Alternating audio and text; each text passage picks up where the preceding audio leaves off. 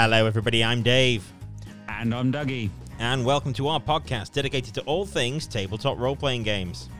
Each week we bring you the latest news coming out of the tabletop role-play gaming world, along with tips, tricks and advice on any and all areas of this wonderful hobby. We will also be getting together with some of the players from our own games to get their input on the week's sessions, getting inside scoops on their characters, predictions for where each game is heading, and much more in a segment we like to call Tavern Talk. As well as answering any questions from you, the listeners. So, sit back and relax. This is Dungeon Drift.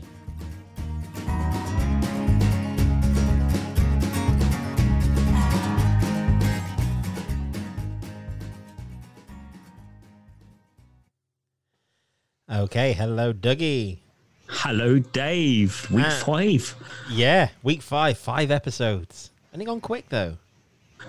It's over a month. That's scary. And the big thing is we've done it every week. I know, they haven't always been released on time because, you know, I'm lazy and I keep forgetting.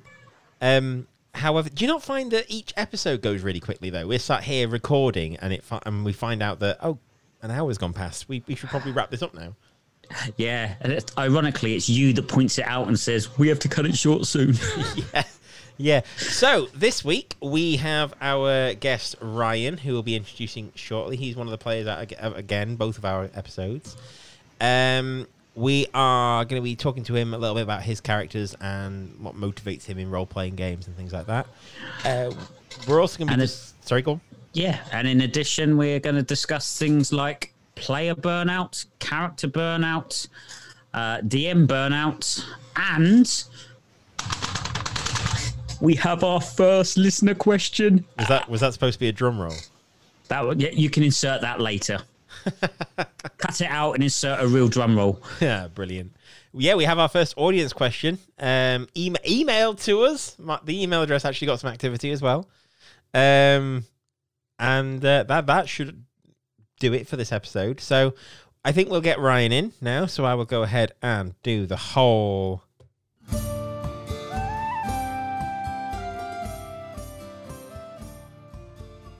Hello, Ryan. Hello, how are we? I'm very good. How are you? Lovely. Yes, very well, thank you. Good. Welcome to Dungeon Drift. Thank you. It's excited to be here. Excellent. So why don't you give us a little bit of information about who you're playing in which of the games?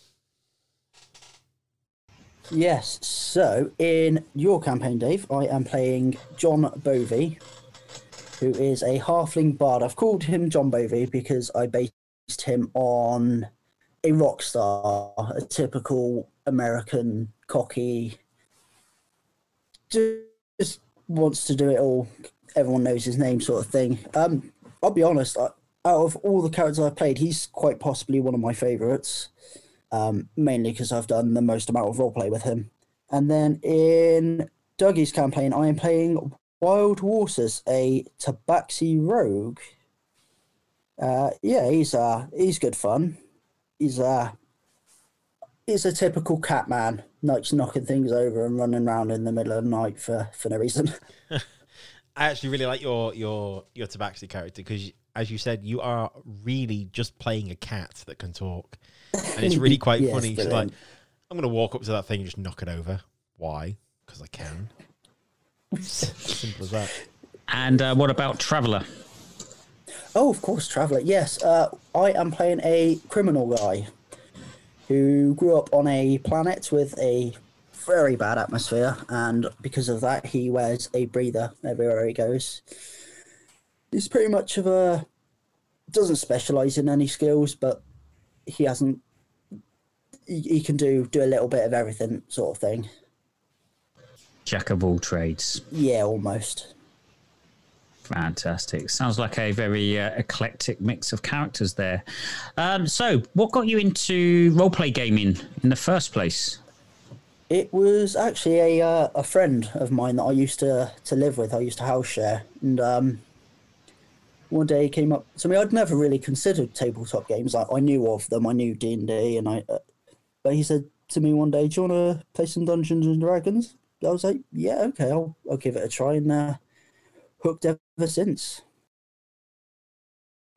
Is it just Dungeons and Dragons? Obviously, you play My Traveller as well. Yes. Any other systems? At the moment, it is Traveller and Dungeons and Dragons. I'd like to give Call of Cthulhu a try.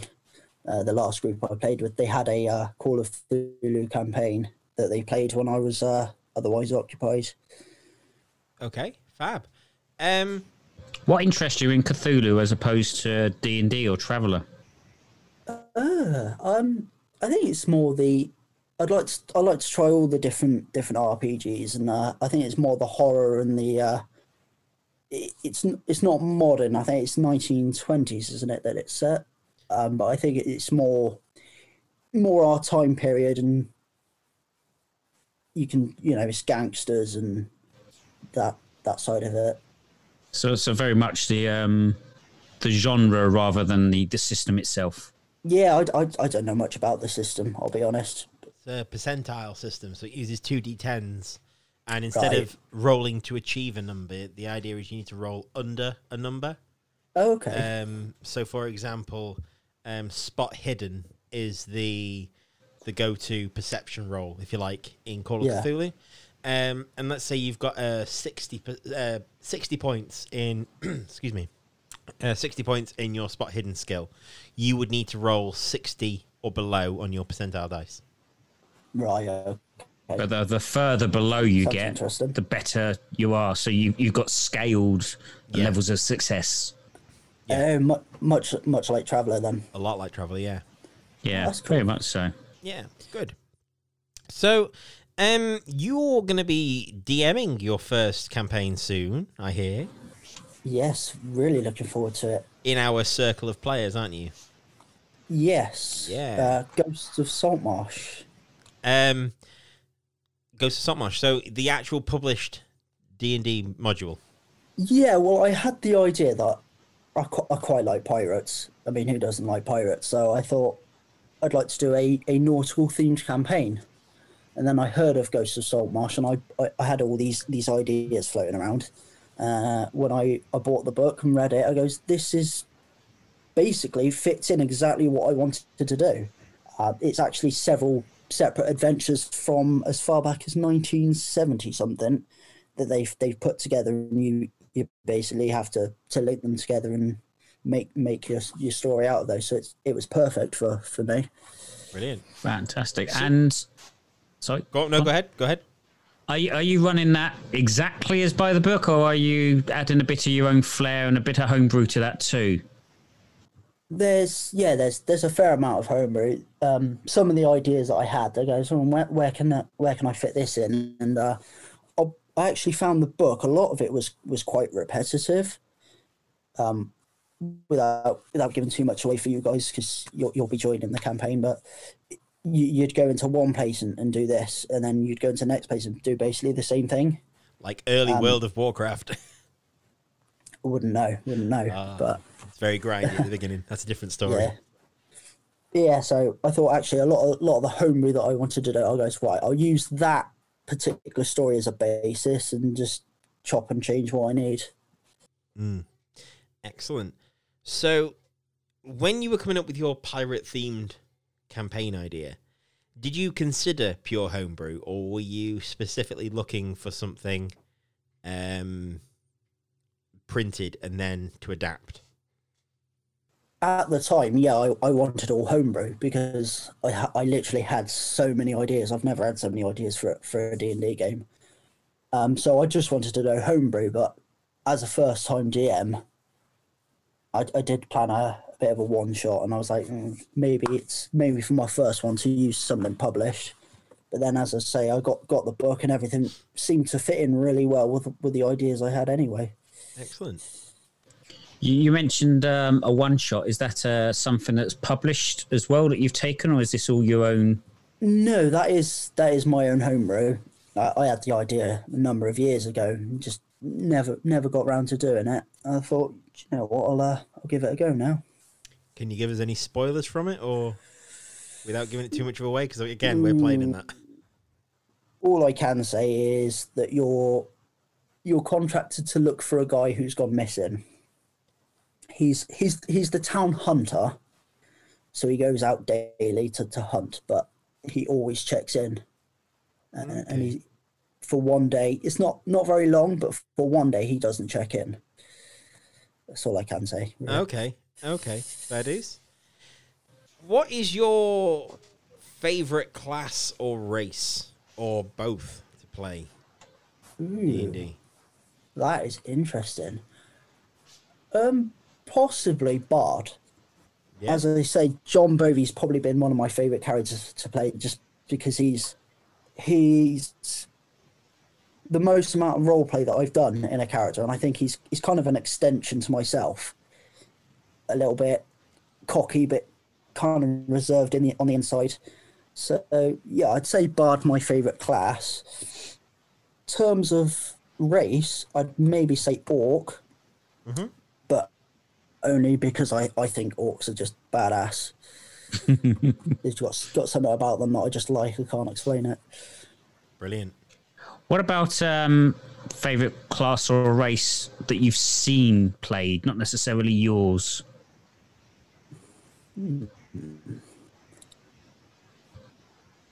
That's a tough question, to be honest. I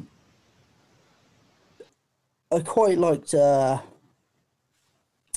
monk character that we've had recently. That was a good laugh.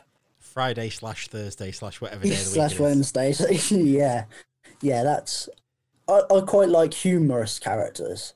I'm always up for the comedy. So yeah, for that one for me so far has been quite good. Fantastic. And obviously, you've played in both of our campaigns, and you've done a little bit before joining Dave's.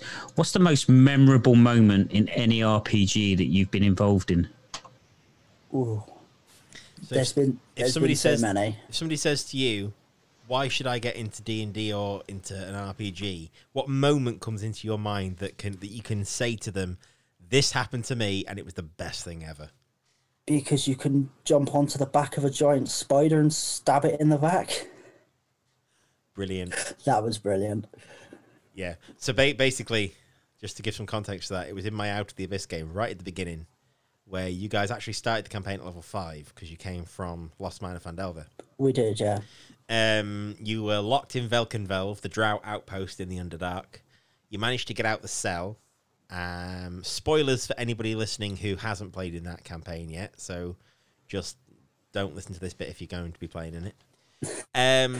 You should have said that before. Yeah, probably. You were aided in escape by one. Was it Shaw Vandry? One of the Drow. Yeah, something was like one of that. them. And Colours Dear. And Colours Dear helped as well. Shaw kind of left the gate open for you to escape. You were spotted during a demon attack on the outpost, and everyone decided to come after you. And they had giant spiders. The high priestess was there, but because she got killed quite quickly, Lolth, the god of the Drow, decided to shame her and turned her into a Dryder, which is half Drow, half giant spider. Dryder. That's really creative. And John Bovey decided to jump on the back of it. How close were you to dying at that point? Pretty close. I'm pretty close to taking another character out with me. I think Evandor was closer than John Bovey, to be honest. At one point, yeah. He was, yeah. He had some near misses, didn't he, Evandor? Yeah, both. A lot of them seem to involve very big falls. No, that was a good moment. I enjoyed that. Yeah, that was fun as well. And that was totally homebrew. That was not part of the book at all, and it was using imagination to make something It was all more exciting. It was all done theatre of the mind as well, that one, wasn't it? Because I can imagine, Ryan, going to our theatre of the mind versus maps and tactics, if you like, conversation we had a few weeks ago. Would you have seen that opportunity if we were playing on an actual map? No, absolutely not. I was pretty far back in the group, and I just thought, what can I do here? I thought, oh, hang on, I'm a bard. I have good acrobatic skill. I'm very good at jumping around. So I thought, yeah, let's give this a try. Brilliant. For a Yeah, through the halfling, mind. that is. Yeah, halfling. Yeah. If I remember correctly, Dave, we got to the point where people were losing track on where was where, and you created very roughly a hand-drawn map just to finalize the battle. Yeah, I did. It wasn't to scale. It wasn't a case of put your minis on this or put your tokens on this. We were on Roll20 at that point. It was just this is a rough outline of where you are. Use it for reference, which I think going forward now in my games I'm going to start doing, because this is going to segue into our next topic, which is the burnout bit. But recently I've been suffering from major burnout, and I think a lot of that is because of having to program into Roll20, as well as writing my session for the week, making sure all the players know what's going on for the week. It became a lot, and I very nearly this week jacked it all in and was like, "Nah, I'm not running this anymore. Let's do something else," because it was just becoming too much. So I think going forward now, I'm going to try and theatre of the mind everything. It's less work on me. It's less, I don't know, it's less things interfering with the game as well. It doesn't. It's not as much bringing you out of the game and onto a board, if you like.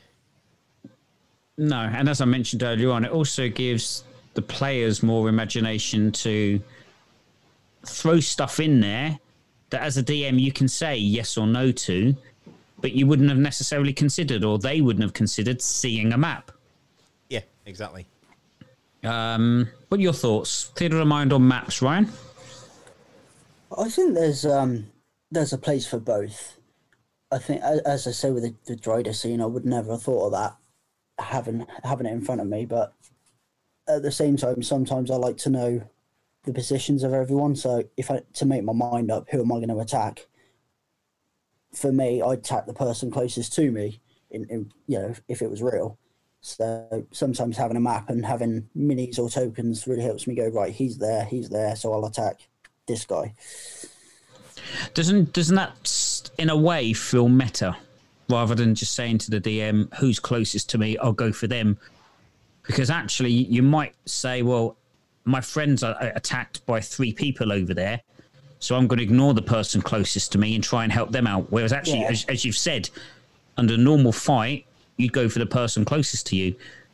Yeah, some might metagame with that. I mean, I don't. I try not to metagame. So as I say, if one person is being attacked, one of my allies. Could it be argued that because you can physically see the map as the player, and you're using your own player knowledge, could that be argued then that using maps and tokens and minis in general is metagaming?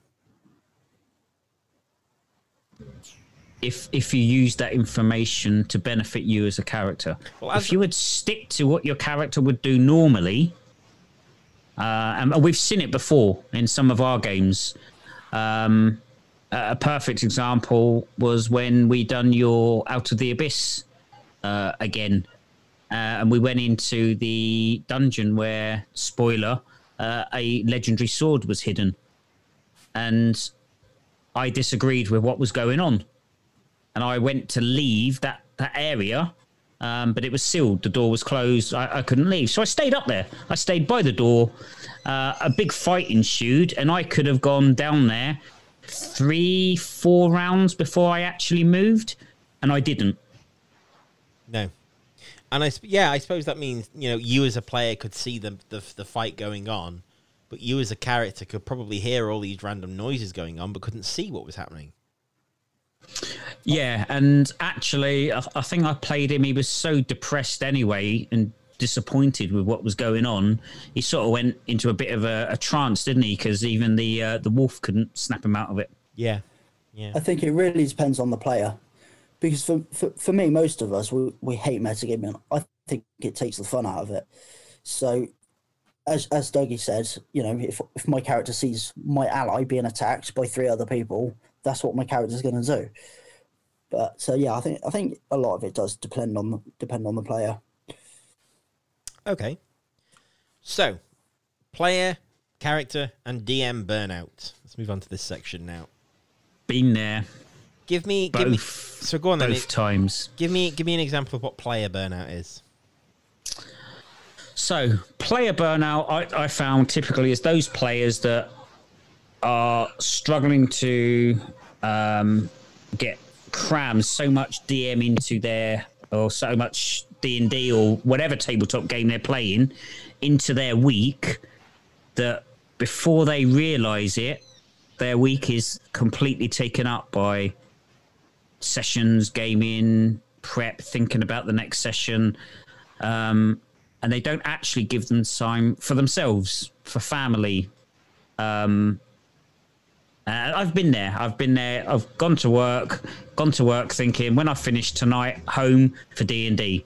Spent the whole week, the whole day thinking about D&D. Getting home, I'm like, right, what am I going to do about D? You don't switch off. And that's the problem. The burnout comes from not being able to switch off. And that's something that, because I DM as well, I'm constantly running ideas in my head. I find it hard to switch off sometimes, and that's what burns me out. Yeah. Yeah, I do. Have you ever suffered, Ryan, from any type of burnout? Not as a player, no. Although I'd be a first-time DM, I find, as I say, with the character sheets on Roll20, I find them really tedious, and I don't like tedious. So that, for example, I have sitting down to write anything is when I have all these ideas in my head, but actually getting it down on paper is where I sometimes don't always go very well. Yeah, that's the same with me as well. I was sat at work the other day. I decided to press on with my current campaign. Thankfully, I got myself out my bit of a funk that I was in, and suddenly I was listening to an audiobook. So I do that at work, just A, for inspiration, and B, because it passes the time. And I was thinking, hang on, this would make a really good D&D adventure. So I'm adapting this modern day fantasy novel that I was listening to into a D&D high magic fantasy adventure, just because I was thinking, hang on, that's a really good concept. I'm going to take that bit, and the ideas just came flooding. So my burnout, just from listening to this book and deciding, no, I'm sure the inspiration will come. My DM burnout hasn't gone away, because I'm still thinking, like, so once we've done this bit of a storyline, what am I going to do next? But I'll get to that when I get to it. Yeah. So, yeah. I think finding inspiration to get over your DM burnout in any and all areas that you can, like this novel I was listening to, like, I don't know, I've heard people create their D&D campaigns in Minecraft to try and give themselves inspiration. I think that's a really good way of getting over your DM burnout, is to find inspiration all over the place. Yeah, I mean, one of the things you pointed out, Ryan, over you find Roll20 character generation tedious, is that Roll20 is just one medium by which you can deliver it. Yeah, and actually, if you're going theatre of the mind, you don't even need Roll20.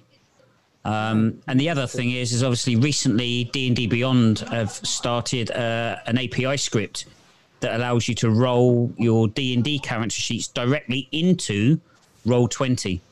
And that works. It's a brilliant little bit of kit. So again, if your players install that, I think it's on Chrome, which is the preferred browser.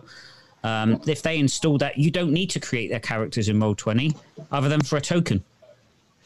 Yeah. Just for information, that's called, is it Beyond 20? Yeah, I believe it is Beyond 20. Yeah. If I can find a link for it, I'll put it in the show notes for the episode, if I remember. Somebody remind me.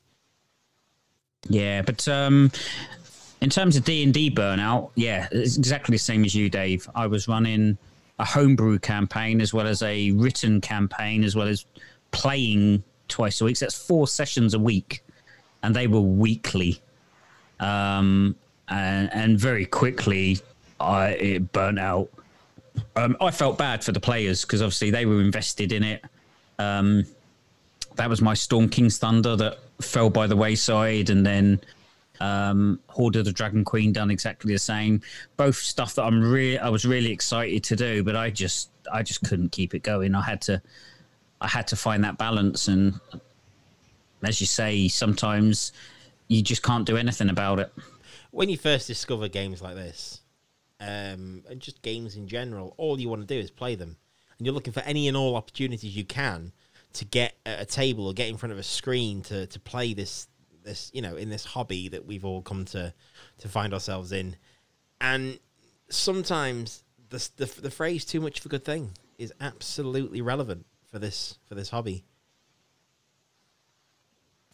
Yeah, absolutely. Yeah, sure. Absolutely. We're going to have to get that trademarked, you know. We are going to have to trademark the word absolutely, yeah. I think so. Right. So, that's player burnout, DM burnout covered. I think, Dave, we're at the point where we could move on to our first audience question. We can. So, I had an email from Andrew Poole, who, a bit of a segue, I'm sure he won't mind me plugging him. He's a really talented colorist for comic books. He is on Twitter. I think it's Andy Poole is his handle on Twitter. He's really talented. So before I get into his question, go check him out. He's a really talented artist as well, and he's a really good writer. So he sent me a question on the emails, and it goes as follows. Hi, Dougie and Dave. Long-time listener, first-time caller. He's also really cheesy, so, you know. He is. I'm sure he'll hate me saying that. My question to you is in regards to the party derailing a session or campaign. How do you, as DMs, prepare for players going off the intended route you've provided? For example, do you offer enough freedom to allow the players to follow their own whims in hopes that they will pick up the hooks again? Or do you have strict means and techniques to keep them on track? Thanks, Mr. Andrew Poole, somewhere in Wales. That's a really good question. Now, we touched lightly on this last episode. Yeah, we did. I think the first thing to point out is it doesn't necessarily have to be the players derailing a campaign, because actually DMs can do it exactly the same, especially if they've had too many desperados and they throw a deck of many things into a campaign where it shouldn't probably have been inserted. Dave? Yeah. Okay, so the story behind that is I've tried to run Out of the Abyss before this current group, and they were level 3, I think. Level 3, level 4, something like that. Level 4. And I had a very small drink. I was very civilized, and no, it wasn't. I had a fair bit to drink. Don't try and run D&D when you're drunk. It doesn't work, unless that's the type of game you're going for. And I thought, you know what? I'm going to give my players a deck of many things to see what's the worst that can happen. Oh, they pulled all the bad cards. All the cards that can derail a campaign in that deck, they pulled. Players, we pulled all the best cards from the campaign. Yeah, you had Dave, they were the worst. Somebody lost their soul and was trapped in an object, so they were out the game. Don Johns, yep. Somebody pulled the moon card and rolled a 3 on their D3, so they had 3 wishes.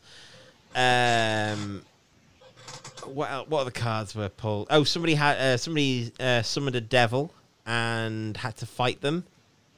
And then someone helped them, so there was 2 devils. Yep. So that game didn't last many sessions. Oh, and somebody gained 50,000 XP. Yeah, they jumped. No, in fact, we were level 5, and they jumped to level 9. Yep. So don't take a leaf out of my book and don't give a deck of many things until they're ready. As a side note, my current that again.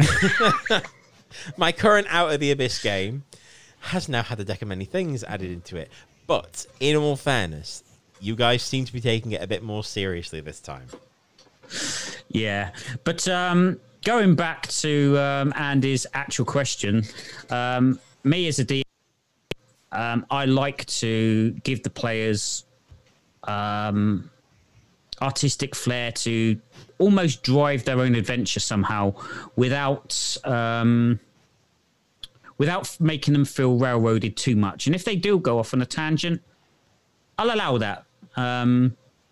But there's only so far I'll allow it to go before they ever come out of the story completely, or it takes too long. And because the issue is if they go too far for too long, they'll expect experience for that. They'll expect rewards for that. And if it's a pre-published campaign where the levels are defined on certain points, they're going to go, well, I've done all this stuff. Why aren't I leveling up? Well, you've decided to go outside the book. So there needs to be that fine limit. Yeah. You as a DM then have to adjust your NPCs to meet the challenge. So as a new DM, Ryan, how would you deal with that? Ooh, I'll be honest, I don't know. That's the bit I'm worried about. Is I think, like you said in the last episode, is giving them the option, the so-called option, but actually it always leads back to where you need it to. Yeah, I think that's the key. So I'm a big believer in the illusion of choice. Indeed, yes. You can play in as sandboxy game. Excuse me. As you can. I can let my players think. For example, Traveller. The campaign I'm running now is the Pirates of Drinax campaign. Both Dougie and Ryan are players in that campaign, so I'm not going to give too many spoilers. It is advertised and marketed and presented as a sandbox campaign where you guys have your own ship and can travel about the Trojan Reach sector of the of Traveller space and do whatever you want. That's potentially hundreds of planets you could visit and do whatever you want. That's a lot. Yeah. However, I have in my notes certain things that can happen on a desert planet, certain things that happen on an industrial type planet, certain things that happen on a water-based planet or an Earth-like planet or an asteroid belt. And no matter what planet you go to of that type, this thing's going to happen. So you could have chosen to go to planet XYZ, which is a high industrial planet that's going to have loads of mining and, manufacturing and all that. And this certain adventure I've planned that could have been on another planet is going to happen here. And that, to me, is the illusion of choice, the illusion of sandbox. Because I think... Go ahead. Yeah, I think a good thing I've been thinking about as well, mainly when I was doing my homebrew, is if there's an NPC that they need to meet at this particular location, they don't go to that location, throw them elsewhere. Absolutely. That's what I said last week. Going back to that one shot that we played in, I advised the DM when he was telling me that you guys didn't go, you need to go here so you can talk to this person. No, okay, so that's the mayor of that town, making the baker of that town. Yeah, exactly. Yeah. And another thing I'm going to try and do is if you need your players to pass or to fail a specific check for whatever reason, or make a perception check, but you need them to fail it for the reasons of the campaign. So you set the DC at 18, for example, or 19. Yeah, that was one mistake I made with my Out of the Abyss campaign, going into coming out of Lost Mines of Phandelver into Out of the Abyss. I just had, the players feel a sting in their neck and then pass unconscious. So basically, they've been hit by a drowse, poison, dart, or whatever. I was told by my players afterwards, or I was advised by my players afterwards that felt very railroaded. Completely agree. I just needed to get them into this situation where they were locked up in the Underdark. On hindsight, or in hindsight, or with hindsight, whatever the verb is there, I listened to the advice of my players, and if I was going to do that again, I would say, okay, make a Constitution saving throw. Yeah, the DC is like 3,000. You're not going to roll that. Yeah. Yeah, but I wouldn't say what the DC was, but I'd at least give them the opportunity to try, so they'd feel like they had more, more input. And that's all we asked of. Yeah. The Ghost of Saltmarsh campaign, the way I'm introducing it, without giving too much away, I need you to get captured, but I don't want to just say, right, you've been captured. So I'm working it in such a way that even if you don't, you're still dragged into this campaign. Yeah. I mean, the way Out of the Abyss is supposed to start is you start off locked in that prison. It's a level 1 to, I think, maybe 13 campaign. It is, yep. So you start off at level 1, and the first line of the blurb, or not the blurb, the spiel that the DM goes through to set the scene is captured by the drow. You wouldn't wish this on your worst enemy. So immediately, bam, you are prisoners. There's no quarrels. There's nothing like, but we weren't last week. You didn't play last week. You start as prisoners. You have no equipment. You have no clothes. You're in rags. You're probably exhausted through malnutrition. It puts you in a really bad situation, to be honest. So, ideal. I mean, I hope that answers Andy's question. If it doesn't, he's going to tell us anyway. Yeah, he'll tell us on Discord anyway. So he said, do you offer freedom to allow the players to follow their own whims? Yes, I do. But to an extent. But no, I don't. I think personally as a DM, giving the players too much freedom is really dangerous. Because your campaign won't go anywhere, and they'll spend, in terms of Traveller, they'll spend months on end going from one planet to another just trading, trying to earn money to upgrade the ship, and it becomes then a trading and commerce game instead of a pirates game or whatever. But that's where session zeros come in, and you set the rules, the expectations, and you agree the standards between the DM and the players right from the start. Yeah. I think if the story is told well enough as well, that generally they tend to just follow the story anyway because it's told so well. They want to go, oh, I want to know what happens next. I want to know how to get out of this dungeon. Yeah. Absolutely, yeah. So I hope that answered your question, Andy.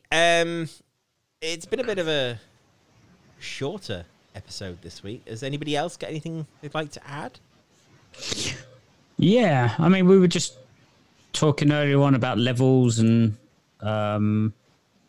certain achievements and stuff. What are your thoughts, Dave, on XP versus Milestone? Milestone, all the way. I find it really... I'm running Out of the Abyss now as XP. You guys are level 6, almost 7 now? Or are you 7 now? 6 we are at the moment. We're close to 6, 7. almost 7.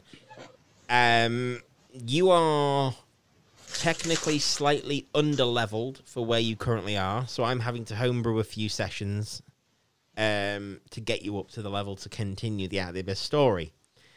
If I'd have done it Milestone, you guys would probably still be in the Underdark, and you would just be getting to the right level, I think, now.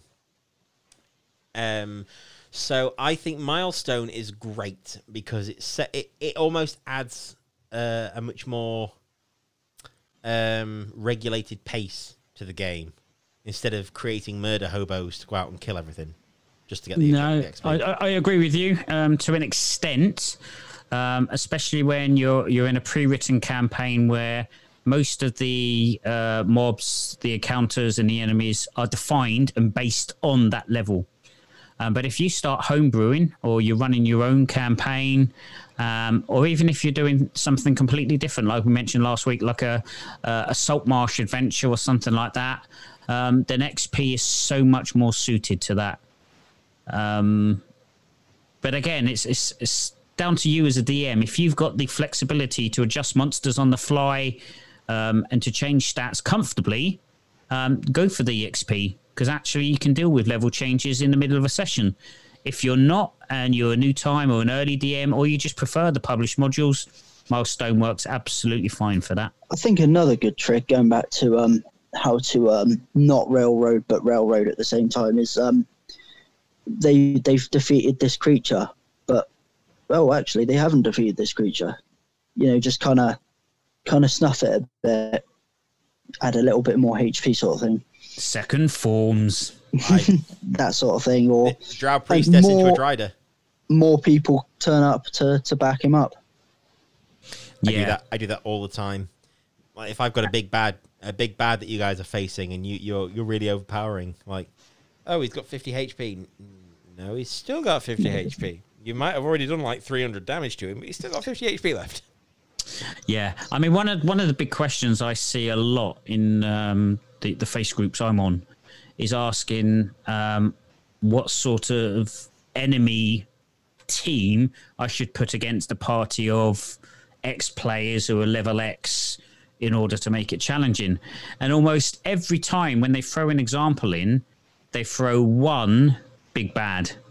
And the players, a lot of DMs like DMing, but don't really understand action economy. That's what makes things lethal. It's utilizing or making players waste actions when they wouldn't need to, or drain them before they come to the big bad. And that's what it's all about. If you can start using them abilities up, they don't have the healing anymore. They haven't got the spells. They've used their action surges. Then they come against the big boss without having a chance to rest. That's when it's going to turn lethal. That's the main thing I struggle with is, like, where would they have had a rest so that they're back to full HP? And then I also think that Dougie is in my campaign. So as long as he's not playing a ranger, I don't need to put the HP up like 1,000. Colours Deer is not in your campaign, Ryan. Do not worry. No, thank God. My go-to thing in terms of rests and things is it's a strict 8-hour thing. You know, if your players have just woken up from a long rest, then they go and they go and have this big battle, and it's only lasted 10 minutes, and then they go, we've got no spell slots left. Can we please have a long rest again? Nope. Sorry. No, you can't, because you've got to go 8 hours before you can have a long rest. think with Ghost of Saltmarsh, I'm finding it easier because the first few sessions will be land based, but a lot of it is going to be you're going to be spending 3-4 days on a ship at a time. So when they get to their destination, they are going to be full health. Yeah. Unless the Kraken decides to come up and eat the shit. Interesting idea, Dave. Thank you for that. Or the Megalodon. The Megalodon. Yeah, I nearly put you guys against a Kraken a few weeks ago, but I thought, no, that's me. No, please Was don't. that when we had the giant octopuses instead? Yeah. And they got battered as well. Yeah, but the Kraken would have killed you all easy. 100%. Colours Deer would have been interested to try that theory. Well, okay. Challenge accepted. He's gone now. Yeah. Okay, so in terms of, like you said, people asking about, can you please help me put together a team of baddies that can go against this party? I just want to reiterate, we're not sponsored or anything by anyone yet. We're far too small to be sponsored by anyone like D&D Beyond. However, my go-to tool for creating encounters is D&D Beyond. Their encounter builder, to me, in my opinion, is the best that I've seen. Because you can import, if you created your campaign on D&D Beyond like I have, and you've got all your characters in there, and you click to create an encounter, it uses the player information from those character sheets to work out the challenge rating and whether it's easy, medium, hard, deadly, or whatever, depending on what monsters, and it then also calculates what XP they should get should they complete that encounter. Yeah, I go to Don John's Encounter Builder as my go-to site. You can also use it as well as an initiative tracker, because when you click the run encounter button, it then tells you to type in what initiative you guys have rolled, and then click, and it'll also do a turn counter and a round counter, does the initiative order. It's really, really useful tool. And that's what we said, isn't it? We don't think it's going to be much longer before their own tabletop is created as part of a D&D Beyond suite. Yeah. I would be very surprised, and I would bet a lot of money on the fact that I'm sure that conversation has to have been had in-house at D&D Beyond. It's got to have been done. Yeah. It's got to. Or to maybe talk about partnering up with someone like Roll20 or Fantasy Grounds or something like that. Probably Fantasy Grounds would be their go-to. Yeah, I think so. Because of how incorporated into D&D Fantasy Grounds is. Yep. And actually, visually, Fantasy Grounds is stunning. Yes. Yeah. It's just it's got a massive learning curve to it. Oh yeah, I mean, all these systems have. I mean, they say Roll20 is easy to use, intuitive. They've got the character mancers, and yes, that's made the job easy. But I also, as I've mentioned before, if you don't know the basic building blocks of your character in the first place, character mancers don't overly help. No. But just in terms of graphics, visual, and overall effects, Fantasy Grounds with the weather and everything is just beautiful. Absolutely beautiful. Yes, it is. Astral is one to look out for as well. If they can get their character sheets on a similar line as Fantasy Grounds and Roll20, Astral is going to become a major competitor.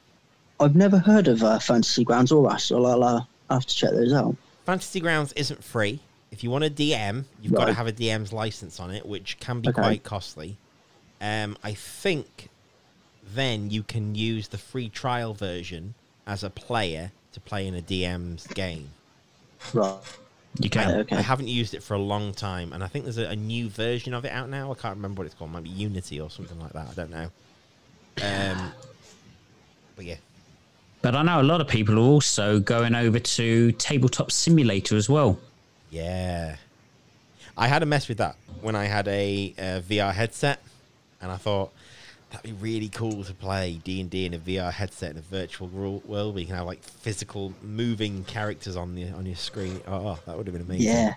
Yeah. So I think in the next, heard it here first. Yeah, I think for the next sort of couple of years on the RPG tabletop scenario, I think there'll be some real big competitors to Roll20's dominance.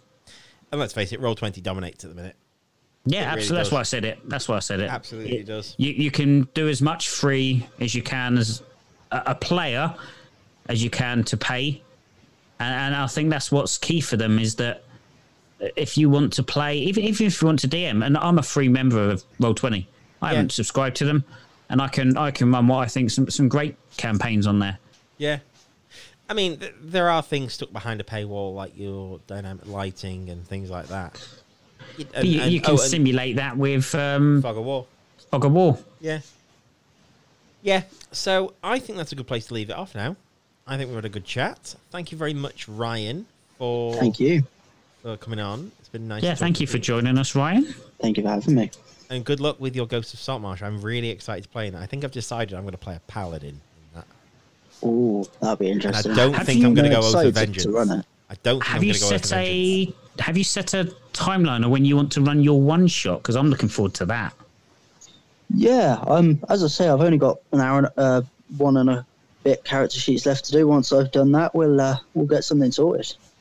Fantastic. Won't be ready to go tomorrow then, just so it doesn't mean I have to do it. Yeah, I'll send all my details over. You can run my one shot. Oh, sure. Yay, thank you. DM burnout. Yeah. Thank you very much to everyone for listening again, and thank you to Andy for our first question. If you do have any questions, feel free to contact us in all the usual places, which is email, which is dungeondrift@gmail.com, Facebook, which is facebook.com/dungeondrift. I'm tempted to put an Instagram and Twitter together, but I don't think we've got enough for that yet. No, definitely not. Yeah. Definitely not. Other than that, I can't think of anything else to say. No, me either. So from me, Dave, thank you and goodbye. Yeah, and from me, thank you and goodbye. Thank you. Thank you. Goodbye. See you all next week. Bye-bye.